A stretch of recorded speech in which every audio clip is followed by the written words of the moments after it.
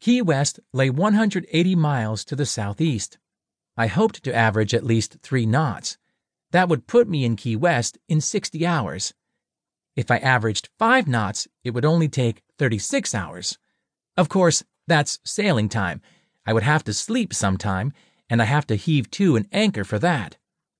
I decided that I should plan for a week of sailing to reach Key West.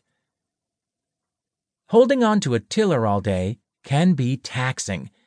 I experimented with some lines until I found the right way to tie it off and stay generally on course. At mid-morning, a pod of dolphins came alongside and provided Eagle Ray an escort. Eagle Ray was making 3 knots. It would be fun to heave to and go swimming with them. However, at 3 knots, I couldn't afford to waste any time. In my mind, I conducted a risk versus fun analysis and decided to just go for it. I adjusted the lines holding the tiller in place until I had assumed a broad reach. It slowed the boat, but it reduced the chance of an accidental jibe. I tied one end of a 20-foot line to the aft lifeline using a simple bowline knot.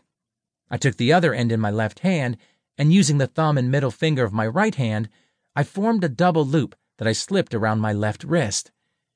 I think that this is called a timber hitch, but I'm probably wrong about that. Considering what I do for a living, I should know more about knots. I fed the rope overboard, hand over hand, and then slid over the transom. I let myself sink, but held on to the line with both hands. After a moment, the line became taut, and I was pulled back toward the surface. Because the boat's speed was slow, I was towed 5 feet under the water. The dolphins came to say hello. Dolphins are curious, and they seem to enjoy interacting with people, but I doubt that they'd ever seen one trolled behind a boat before. They swam alongside me, close enough to touch. Some of them nudged me. They rocketed ahead of me and then circled back and repeated the maneuver. They raced up through the water column, breached the surface, and then rocketed back down into the big blue. The matriarch of the group had at one time injured her left eyelid.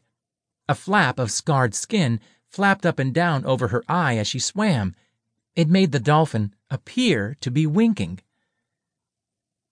After 2 of the most joyful hours of my life, the pod stopped playing.